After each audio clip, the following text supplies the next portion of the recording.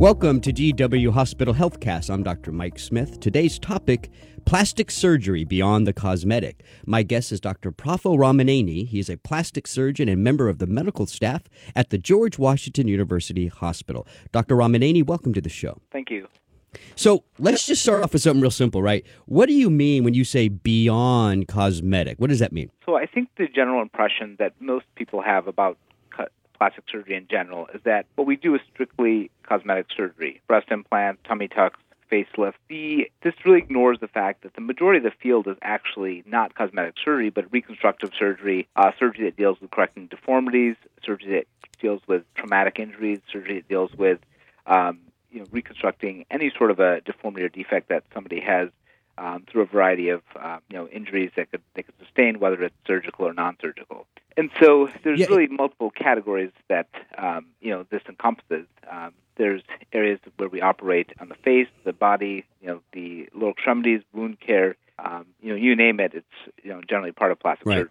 Yeah. Well, let's talk a little bit about some of the specifics. Like, for instance, I know that you guys can offer in, like for a woman after breast cancer surgery, right? There's a lot you can do for reconstruction. Tell us a little bit about what you offer in that case. Absolutely. So there are a huge host of options in terms of breast reconstruction, whether it's a lumpectomy, whether it's a total mastectomy. In terms of restoring the form and function for females, I think most patients don't realize that that's not considered cosmetic surgery. It's reconstructive surgery. It is covered by insurance. Not only the primary surgery, but doing the opposite breast, matching the symmetry, making sure that we restore our patients back to where they want to be, and as close to their pre-surgery body as we can. Mm-hmm. There's options anywhere from implants to using your own skin, your own fat or tissue to reconstruct the breast. And that's an hour discussion by itself in terms of all the different options. Right. Yeah. You mentioned insurance there, and I think that's important. Let's go to that just for a moment. For some of these other things that you do, correcting a deformity, for instance, how does insurance play into all this? So a lot of insurances have certain lists of codes that you don't even need to get a pre-authorization for. And as the surgeons, our staff, ourselves, we can talk to insurance companies and get things covered because it's not considered a cosmetic problem if it happens from a car accident or if it happens from cancer. And so there are some hoops for certain procedures that we have to jump through. For example, if somebody has a 200-pound weight loss after a gastric bypass, they may have hanging skin to their abdomen, which causes rashes, skin breakdown, infection. And so that's not a tummy tuck. That's what's considered a paniculectomy. So if we meet certain criteria, we tell the insurance company, we send pictures, and kind of explaining that this is a medical issue. A lot of times we can obtain coverage for those types of services through the insurance companies. Yeah, let's go back to the bariatric surgery for a moment. You brought that up in the context of insurance, but I want to talk about it as a procedure that you guys do. So obviously, bariatric surgeries work very well. There's a lot of weight loss. It can be quite rapid weight loss in some cases, and there's a lot of leftover excess skin. That's just not a cosmetic thing. Talk a little bit about what are some of the complications from that and what you offer. Well, so a lot of patients, especially in the summer, get rashes. They get coriations or wounds underneath these areas. They can try multiple different creams, powders, support garments, and still they have these symptoms where it's disabling, where about a third of the patients after any sort of mass weight loss have extra skin that causes symptoms. Prevents them from going to the gym. It prevents them from performing their normal activities on a day-to-day basis. So patients come to see me quite a bit in terms of having these symptoms, and we talk to them about what we can do to get insurance coverage and how we can get the insurance company to realize that this is a reconstructive and not a cosmetic surgery. It has become increasingly difficult over the last few years, but still I have several patients a week who I'm able to get through insurance for these skin removal operations. The belly is one of the major areas we can get covered, but obviously there's areas, the arms, the upper back, the thighs. Those are all other areas as well that tend to get symptoms and have with issues with rashes, again, infections. and other problems. Again, yeah, the idea that it's beyond cosmetic, right? And that's kind of what we're talking about here. And that's, I think, the stereotype that plastic surgeons have to fight against a little bit, because Hollywood, portrays you guys differently, don't they? When you look at the movies and the TV shows, yeah. And I'm sure that's frustrating for you a little bit at times. So let's talk about some other things. So we have a large audience that's listening. We've covered a little bit of the breast reconstruction surgery, the after what you can do after bariatric surgery. What are some of the other common beyond cosmetic procedures that you do? So other things are, I do tend to do complex hernias. So I have a large population of patients that comes to me. They've had hernias by other surgeons in the past, have had failed treatment. For some reason, mesh didn't work on them, or the mesh is extruded or had gotten infected. And I'm able to use their own tissue and move some of their muscle to actually reconstruct their abdominal wall to fix the hernia defects without having to utilize mesh or to minimize how much we have to use. This also strengthens their abdominal wall, gives them better core strength. There are patients that are, post-pregnancy that also have, large hernias. This can happen with as well.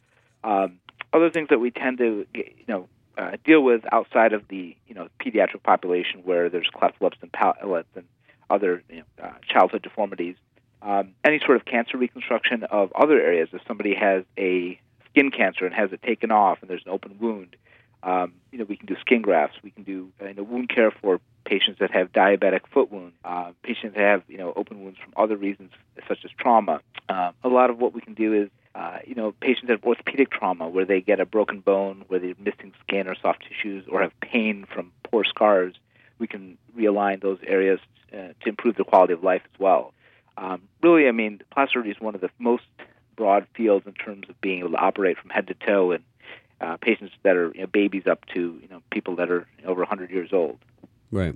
Yeah, that's a good point, right? Because I think that again, the misconception is that it's nose jobs and and those kind of things, and it's so much more than that. Tell us a little bit about when you were training to be a plastic surgeon.